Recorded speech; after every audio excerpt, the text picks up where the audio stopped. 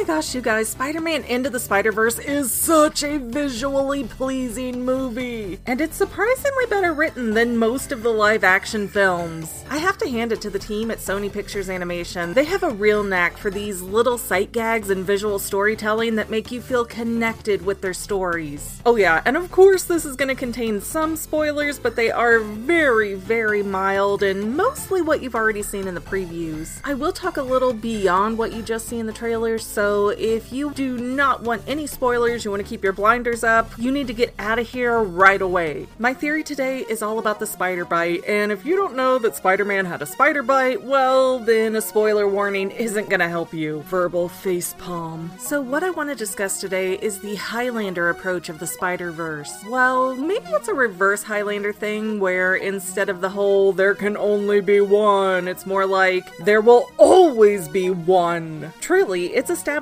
canon from the comics that if something happens to Spider-Man, another Spider-Man will somehow come into existence. And Into the Spider-Verse follows that rule perfectly, as Miles gets his powers about a day before something else happens. Mystery spoiler. Seriously, the movie is still in theaters with no DVD release date right now, so I don't want to get really into it, but it's super convenient that Miles happened to get bit and gain powers exactly at the time he did. He came into being to fulfill a gap that no one should have known was there. And what's even more bizarre is that this power-granting spider was from another dimension. Yeah, I'm not making that up. The spider was glitching from cell decay because he was from the wrong dimension. So where did it come from, and what are the odds that it'd find someone to bite before it died from complications from traveling through space and time? Seriously, Miles had to have been set up to become Spider-Man. I know, the movie context clues might lead us to believe that it's from Spider-Man 2099 for several reasons, including the fact that 2099 appears in the bonus scene, but that doesn't feel like a close enough match for my taste. Even if we go through and analyze all the different Spider-Man spiders, the spider that bit Miles is there before the dimensional portal is open. Hold on, okay, Mr. Spider could have been thrown a week or so back in time like Spider-Woman was, but this spider was hanging out very close to the portal, whereas all the other spider people were tossed into Times Square. No way I'd buy that the spider got sucked into a portal that was singling out only spider peeps, and then arrived in Times Square only to work its way back to the bottom of the subway. That's far less believable in my opinion than the scenario I'm about to offer you. Instead, my belief is that the spider was planted at that exact location because someone knew that Miles would be there. So, who do we know in the entire Spider-Verse who happens to be a clairvoyant with a history of dimensional and time travel? And let's see, is there anyone who also has a reputation for passing powers from one person to another? Oh, Madam Web, is that you moving radioactive spiders into other dimensions? If this is a new name for you, and no, she's not in the movie at all, you didn't miss her. Madam Web was created in 1980, and she's had multiple incarnations, my favorite of which was in the 90s Spider-Man animated series, but she's normally portrayed as a blind, paralyzed mutant with high intelligence, telepathy, clairvoyance, and precognition. In the Spider-Man series that ran from 1994 to 98, Madam Web went dimensional hopping to find a Spider-Man good enough to defeat Spider Carnage before he destroyed the multiverse. And hey, Into the Spider-Verse is literally a movie about dealing with the multiverse, referencing a lot of other Spider-Man shows, movies, and games. So this version of Madam Web exists here too. Or at least, I think she does. Madam Web is the reason that Miles became a Spider-Man, because she knew that reality's Peter Parker was doomed, and she needed to create a new hero to battle Spider Carnage. It even fits with the context of the movie, as Spider-Gwen, or sorry, Spider-Woman technically, but come on, Spider-Gwen, because the Spider-Women I recognize are Jessica Drew, Julia Carpenter, Maddie Franklin, and Charlotte Witter. Anyways, Blonde Spider whoever appears to Miles at the end of the movie, like the super spiders need to team up to defeat some crazy bad guy threatening the multiverse. Well, who could that be?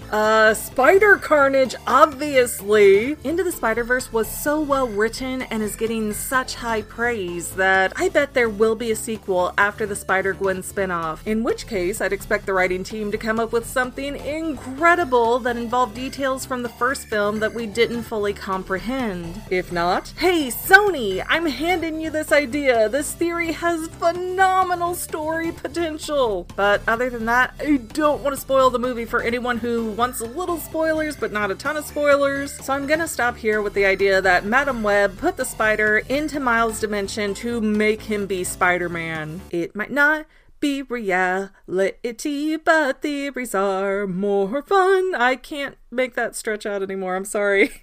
That was horrible.